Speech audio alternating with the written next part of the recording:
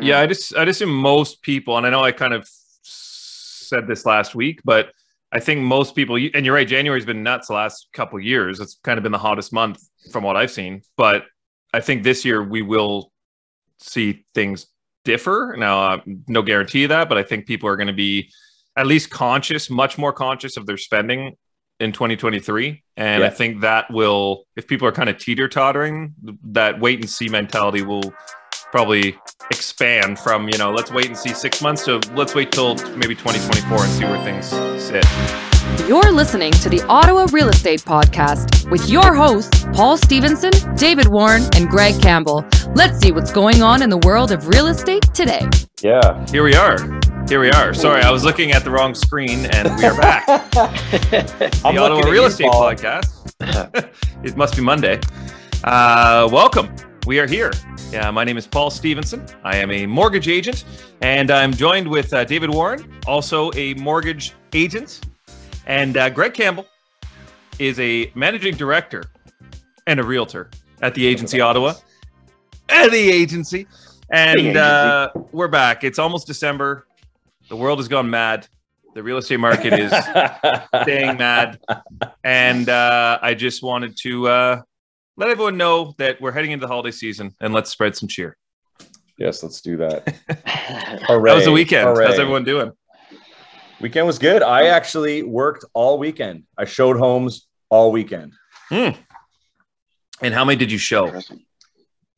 I showed 12. Wow. Okay. 12. That's active. And in those showings, I worked with 4 different sets of buyers. So that was very interesting to see the change out of nowhere. Suddenly everyone was like, let's go out this weekend. I haven't had that in months. And, with a lot of people just sitting on the fence, and now all of a sudden everyone's like, okay. So I think a lot of people are trying to get into something before Christmas, and with the prices where they're at now, I don't blame them at all. Yeah, I agree. Were they people that were sitting on the sidelines for a while, or they knew? One was new. That I'd been waiting for a pre-approval. They had some stuff to get in order. And another was clients I've been working with slowly. 2 of them were clients I've been working with slowly. And actually another one, another set of clients was from the avid listeners to the podcast. Hello to them. Brooke and Bettina found us online, and it was love. And it was love. They were amazing. And we were looking at rural. So I had Luca helping me with that a bit. He was out in Winchester and stuff, but anyways, it was cool to be out and see a lot of different styles of properties and where it's at in terms of pricing, and a lot of price reductions. Anyways, let's not just keep with that. Let's go into your weekend, David. Tell me about your weekend. How was it? My weekend was good. I took it easy Friday home, and then was out for my father-in-law's birthday on Saturday. Nice. So that was just got out for dinner. Got a sitter to look after the baby. Wow. That's a big move, eh? Sitters. Yeah. Well, especially when the sitters are the ones that you're out for dinner with. That's kind of... that's what I mean. It's an alternate. Yeah, exactly. Well, usually we just bring them with us, but, we figured... You figured what? Why not let loose? Why not? Why not let loose tonight? And what'd Paul do there, the muted coughing guy? Something went down the wrong tube, I think. Tube. Oh wow! He's struggling. He's struggling over there. Struggling. That was wild. It was one of those ones where I felt it. I'm like, okay, don't cough yet. I actually had time to mute it first, and then died. What did I do this weekend? Friday, I hung out with my son. He came early. We watched the England game in the World Cup. It was great. And then Saturday, I don't know, guys. This is challenging. Saturday, we had his soccer, and then my son had a hockey game. Oh, we had the event. Wow. We had an event for the Boys and Girls Club that I know I've talked about on the show. It was great. That was Saturday, yeah. We have 5 of the kids from the actual Boys and Girls Club who have graduated from school, basically, from the education fees through the mission. And they were actually there performing, which was pretty amazing. It was a good turnout. Probably had over 100 people there, which was awesome. Still kind of calculating total total fundraised, but it was a great event. One of the 5 is heading back Wednesday, and the other 4 are actually in the process of getting extensions on their visas for work visas. So that's awesome. Pretty awesome. Yeah, pretty awesome. So it was a great weekend altogether. Food was great. It was from the African Grill on Clyde. If anyone has been or hasn't been, you should. It was delicious. Had some goat. I haven't been, but I've been wanting to try some new things. So it's good to know. Yeah, it was really good. It was a good time. And then Sunday we relaxed, I think. My son unfortunate worked. Canada loss. Yeah, it was tough loss. Watch the game. But heartbreaking. Good to have that day of rest, the Sabbath. The Sabbath. Yeah. Sabbath. I always practice the Sabbath. Yeah, and listen to it. Yes. Yeah. So let's hop into it, Greg. You got some stats. I got some stats. I'm on top of this now with my little my slides and just what people come for. That's what they're here for. What they come for. There was actually a gentleman. The name escapes me now, but he emailed me asking for the slides. He's gathering data on Ottawa real estate, and he just asked if he could have that. So yeah, I'm going to send him these as well. I thought that was pretty cool. Well, I know a podcast. Court case against Greg Campbell. Yeah, wrong stats, wrong information. Who is this guy? So let's get into this. So I did Orleans, Barrhaven last week, Orleans this week. Next week I'll do Canada. So crazy, guys. This is just astonishing. Monthly stats. So this is 4 weeks ending November 28th today. So Orleans detached homes right now, 91 active, averaging 52 days on market at a sales price at a list price of $825,000. 11 conditionally sold, 96 days on market average at a conditional sales price of $800,000. Sold, 35 sold in the last 4 weeks, averaging 30 days on market and an average price of $677,000. So that's crazy. And now, to be clear, I removed the really low stuff, like the mobile homes out here in Orleans in one location. Yeah. And I also took out a couple like over $2 million homes. So I left it, but I did leave it between like 500 and $1.5 million, I think it was. And the average price is 677. So that still though, that's low, man. And then, so the average thing, in 2021, 67 sold at the same time, 11 days on market, averaging 735,000. Now, 735,000 makes more sense to me than the 677, but this is the numbers for the last 4 weeks. So that's what that is. But look at the days on market, over 3 months for the conditionally sold. I know, 123,000 over the ones that are only staying on for 30 days. So obviously there's further price adjustments there that need to happen. You'd think. You'd think so. I mean, we'll see. Tail flying through the screen. We'll see. Let's get into the towns and semis. Mm-hmm. I mean, this is where most people shop. So 64 active, averaging 45 days on market, 600,000 is the average list price now. Conditionally sold, there's 8 conditionally sold, averaging 43 days on market at a price of 568,000. 9 sold at 37 days on market, 565,000 is the average sales price. And a year ago, same time, 60 sold, 7 days on market, 577 was the average price. So the ones that sold the last 4 weeks versus last year is below 12,000 below last year's sales price for towns and semis. Now, the ones at 600 that are active, I mean, what are those going to go for? 45 days on market. There's something I need to add to this. I also checked what townhomes were selling for in Orleans in March. Uh-oh. Does anyone want to guess what the average sales price was in March? 675. 690. Oh. Isn't that wild? I think that's the end of that. I don't need to say anything else about that. Let's get into condos here. Orleans condos, active, 12 active, averaging 35 days on market. 479,000 is the average price. Conditionally sold 0. Sold 8 in the last 4 weeks. 37 days on market, 392,000. Same time, 2021, 38 sold, 19 days on market, 387,000. So the condos, as we've discussed before, the condos are still around the same, if not higher. and that's pretty much across the city. Condos have they've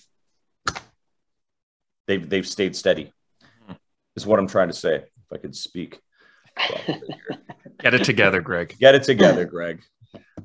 Now let's get into Orleans rentals.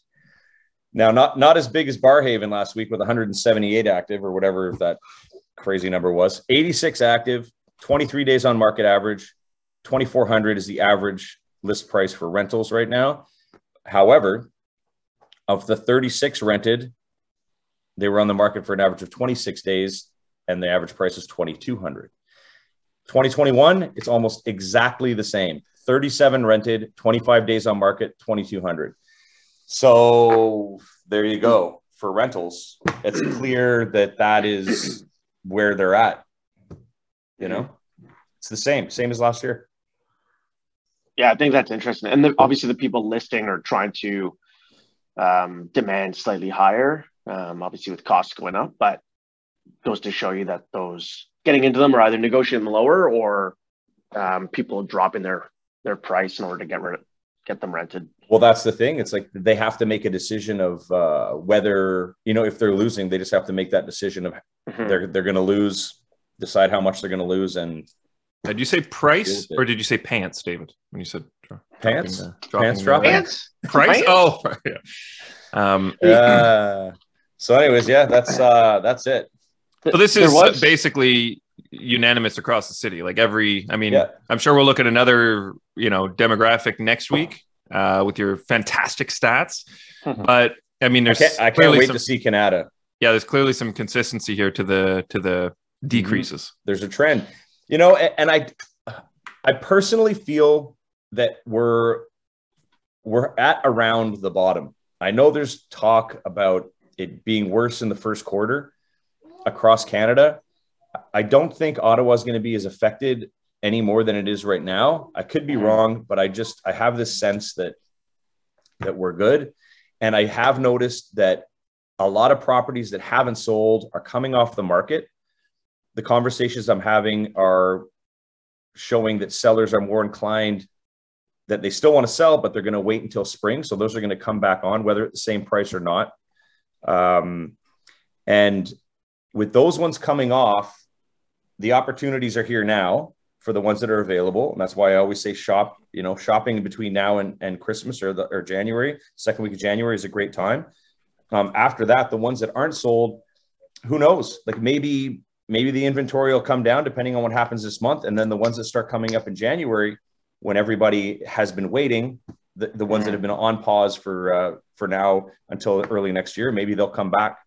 So I don't know, but the last few Januaries, just that's when the madness, it goes crazy. They've been busy. Yeah. And I don't think it's not going to be the same by any means as what it's been the last few years, but I still think that there's going to be more people out there.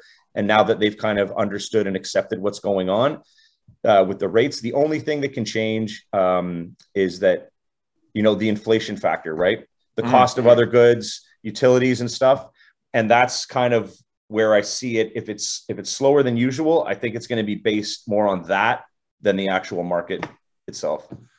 Yeah, I'd assume most people, and I know I kind of said this last week, but I think most people, and you're right, January's been nuts the last couple of years. It's kind of been the hottest month from what I've seen. But I think this year we will see things differ. Now, no guarantee of that, but I think people are going to be at least much more conscious of their spending in 2023. And I think that will, if people are kind of teeter-tottering, that wait and see mentality will probably expand from, let's wait and see 6 months to let's wait till maybe 2024 and see where things sit. Yeah, right. And pre 5 years ago, the spring market would usually start like mid-end of February. That would be considered the beginning of the spring market. But the last couple of years, by the second week of January, it's like everyone was waiting for that first listing in the neighborhood to come up. And once that sold, everybody just started putting their house on the market. And it was nuts because that first house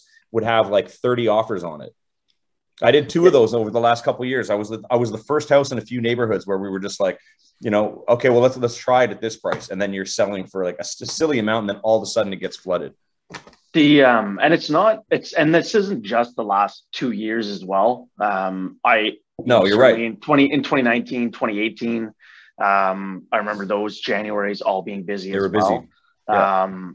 And I've sold properties in those at those periods of time. I would do flips, and we'd buy typically in December or between Christmas and New Year's, and and renovate and list in February. And it was always extremely busy, I always found. And even on just the mortgage side. But I was reading some numbers over the weekend saying that they're expecting volumes to still be the same or higher than 2019 through 2023 for transactional. So obviously, removing the last 2 years of 2020 and 2021 out of the equation, and kind of looking at those numbers from transactional volume, not right. I don't mean like purchase prices or right. mortgage values, but I thought that was an interesting stat. But one thing I wanted to kind of touch on was, and I just posted here when we're talking about the rentals in Ottawa, we've been seeing kind of in that Barhaven and Orleans, but across Canada, there was a stat this morning on CTV, or an article about across Canada monthly rents being up 15.4%, based on rentals.ca and what they're seeing. Which I thought was an interesting indicator, because obviously rentals.ca is across Canada, so picking up all the different markets. But I mean, we haven't, clearly we haven't been seeing that too much. I mean, there's some, at least in these stats that, we've been looking at the past few weeks, but I'm curious to see how that changes, especially with the impending rate increase. Paul, you mentioned that January, not expecting it to be as busy. Certainly, I think with any increase in prime, it's going to slow things down even further, because it diminishes people's qualifying and kind of sets us back a little bit further. Yeah, I think what I'm liking about working with the buyers right now that I have is that, and I've mentioned this before, is that they've started at this time. Mm-hmm. Yeah. So you know what I mean? Whatever happened previously doesn't matter to them. They're just looking at what they have now, and they're going for it at that rate. Mm-hmm. And I think there's going to be more of that, more of those buyers coming to market. The ones that have been looking or watching for the last little while are way more hesitant, because now they've been through 2 different cycles here, and they're trying to figure out what they want to do. Dave, I have a quick question for you, if I may, just because you mentioned that you used to do flips. Now, the new flipping tax that's coming forward. I was watching Nolan Matthias. I think I sent that to you guys. He's my favorite guy to watch on YouTube now about Canadian real estate. And he was saying that, it's kind of not really going to affect too much. I mean, or to think that as a whole, that's going to change the Canadian real estate economy, because flippers only account for 1.2% of total home sales in Canada every year. Right. So what do you think about that?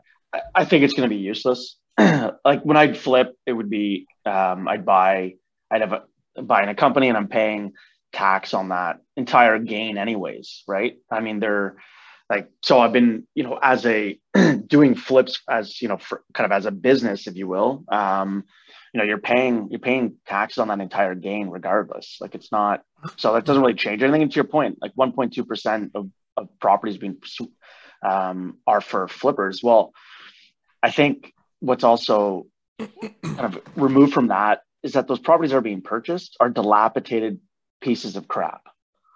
Like exactly that no one can live in anyways, that no one wants, and they make it so that people can live in them. Yeah, or that the banks won't finance those either. I bought properties from hoarders, like animal, like feces and all that. Banks will not finance these. Like these aren't any that you can get conventional financing on. You have to go with private financing and have those relationships, and that's the only way of doing them.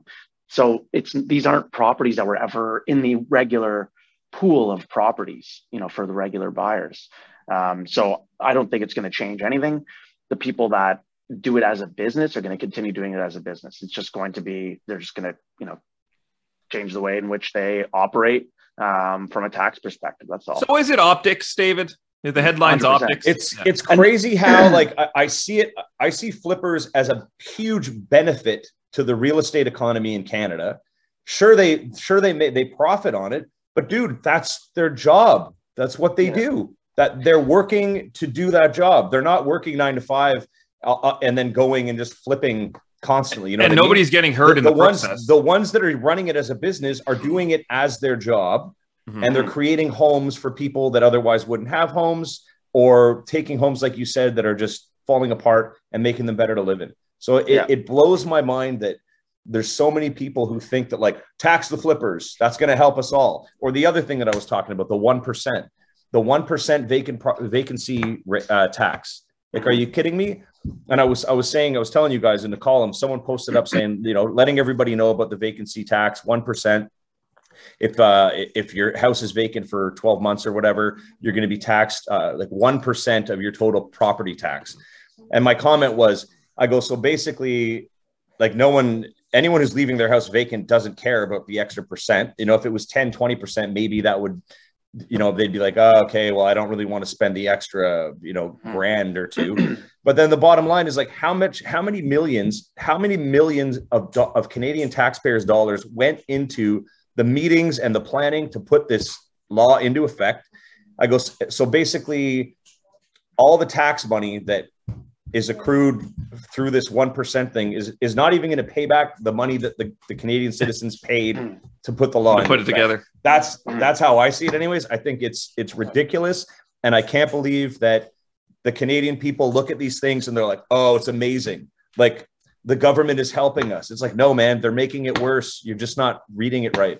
So I think of a couple of these, like the vacancy tax and the flipping tax. A lot of these were brought up during the pandemic when housing was going crazy and looking for headline grabbers, things that don't have any impact really, but that will make it seem as though provincially, municipally, federally, those specific governments and those parties are focusing on like housing and really trying to make a difference instead of actually addressing core underlying issues, just coming up with headline grabbers. And so certainly to your point, I mean, this isn't going to change anything. You know, home values aren't significant enough in Ottawa. When you've got it in Vancouver, where properties are $20 million and the annual tax is, you know, $200,000, then yeah, that makes a little bit of a difference. But really, how much, you know, there's not properties that are sitting vacant in Ottawa for 12 months, 2 years. Only the ones that haven't been renovated by flippers that are empty. Those are the ones that are sitting vacant. Or waiting on their permits, as we've seen in many articles about permits and development, is how long that process takes. So I think that's really where the vacancies come by, is that people can't actually action building properties on that land or renovating that property because they're just having to wait for almost a year for any sort of development permits. Dave, are you saying we need to build more homes faster? Build better, faster. Because there's an act for that. Actually, in an article build this better, morning, faster now. In an article this morning, City of Ottawa staff are warning the Ontario government's proposed changes to development charges could cost $60 million a year, leaving taxpayers on the hook to fund future growth in the capital. They have kind of a 4-step plan that they're going to do. This is under Bill 23, and it's called the Development Charges Act. So it says in number 1, phase in of annual development charge collection. So it says Stephenson, not spelled the same way. It says the 5-year phase in of development charge rates in new bylaws will cost $26 million a year over $130 million, or $130 million over 5 years. Mandatory reductions in development charge revenues over 5 years will create an infrastructure funding gap between the collection of development charges and the financing of the required growth-related capital projects needed to proceed with new development. Number 2 says removal of affordable housing as an eligible service category. So we've been talking about affordable housing for years now. It says the city estimates removing affordable housing development charges will impact revenue by approximately $2 million per year, or $10 million over 10 years. According to the memo stating the estimate is based on actual growth-related funding over the last 5 years.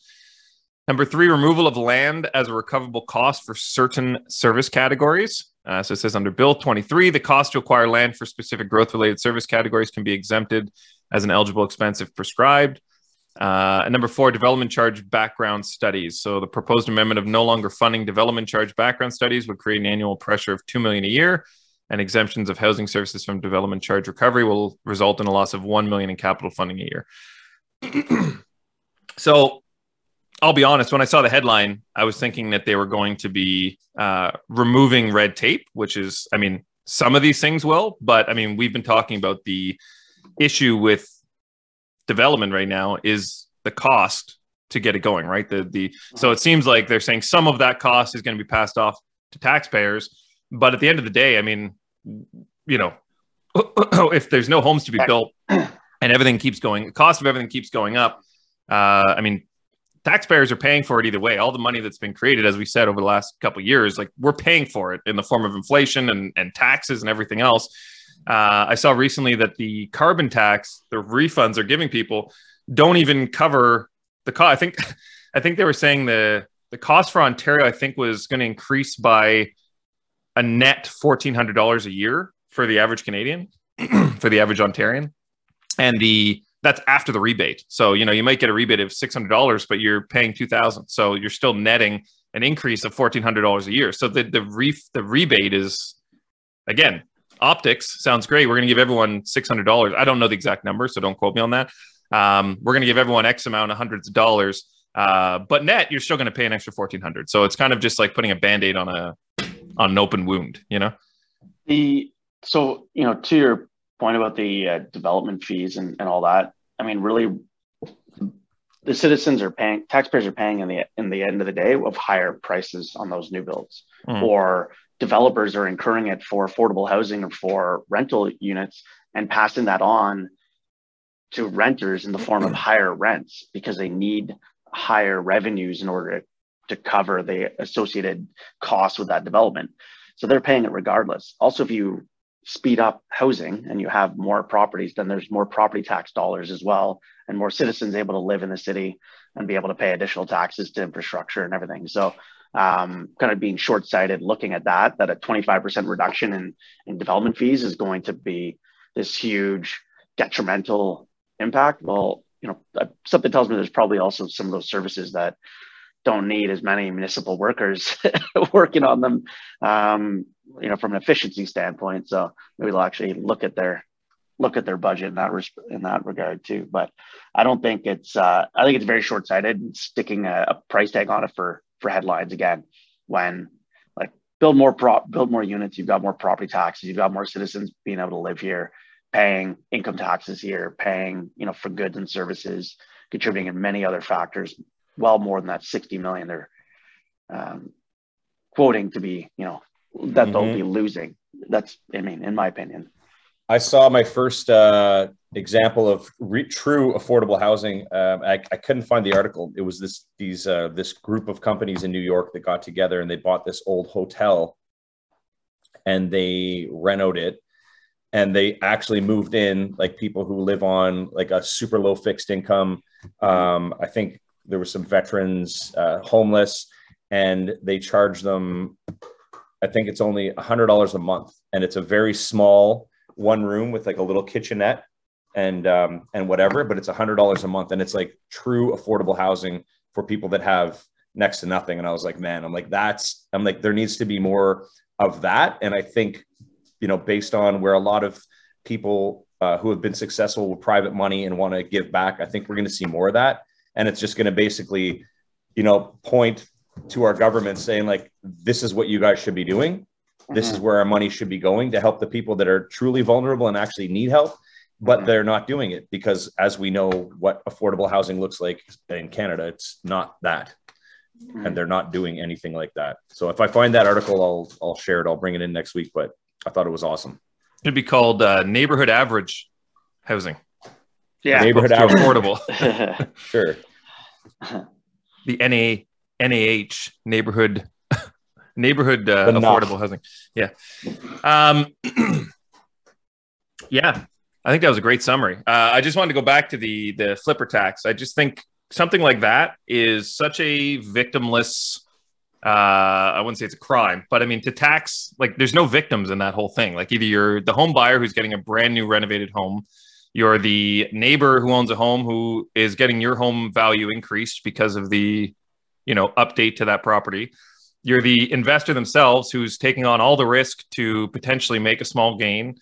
And you're getting a new home put back on the market that wasn't previously available. So I don't know who in that situation is losing, but to tax those people, as you said, like, it just seems like it's completely about optics. I just don't see any advantage to dissuading people or making them feel less interested in upgrading our homes. We have a lot of homes in Ottawa that are 60, 80, 100 years old that are dilapidated. Like, they need to be updated. So if you're trying to, make people less interested in updating those, like that to me is just a net negative gain, negative, whatever, a net loss. To that point, Paul, this weekend when I was showing homes, the double negatives, I saw 2 homes that were that were flips, and they bought early this year.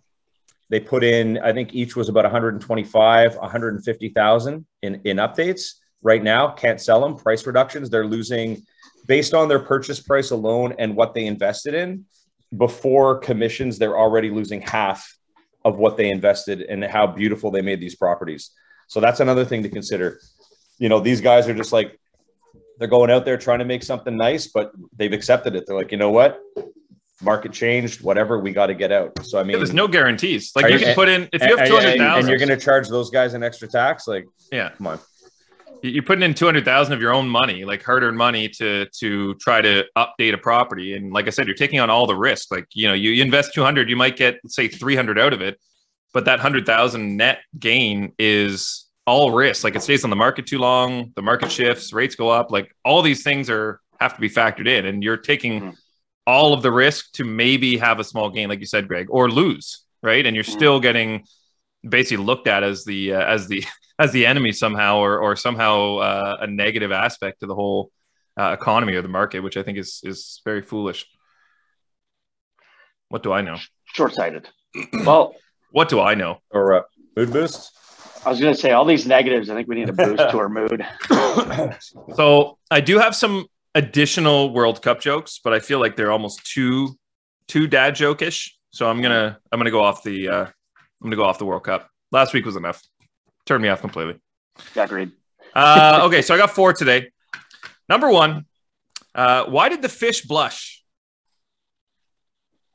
Because it saw the lake's bottom. Saw the bottom. Sandy bottom. Number 2, I was going to start a bourbon company, but I heard it's whiskey business. Okay. Yeah, I like that one. American Thanksgiving was this past week, so a little topical. I think I'm addicted to Thanksgiving leftovers. I may have to go cold turkey. Turkey sandwiches, one of my favorites. Leftover turkey sandwiches. Number 4, what do you call an apology written in dots and dashes? A remorse code. A remorse code. Yeah. Thanks, Paul. I like those. Not bad. Not bad. I like those. Better than the World Cup jokes. I'll tell you that. Much better than last week's, for sure. Well, gentlemen, what's the rest of the week look like? For me, I don't know. I'm hoping I get some stuff done. Buyers are pretty active right now, so we'll see. I'll have more details on that next show. Yeah, I have a few. Sorry, go ahead, Dave. No, go. I was going to say I'm kind of in the same boat. I have a lot of existing clients that are closing in January.